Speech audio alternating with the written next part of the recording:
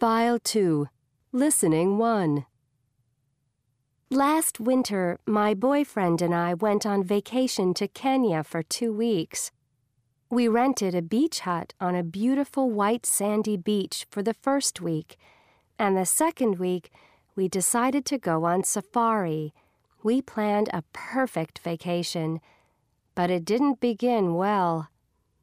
On the first day, we arrived at the beach hut. There were lots of young people in the other beach huts.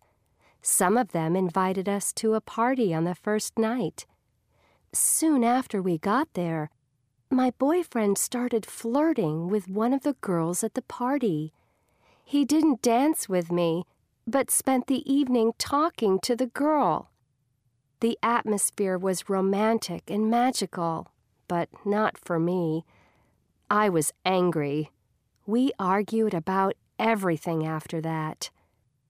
Although we weren't getting along well, I still wanted to go on the safari. When we got on the bus, I saw the girl from the party. That was the end. We were camping and we all ate together every night. It was terrible.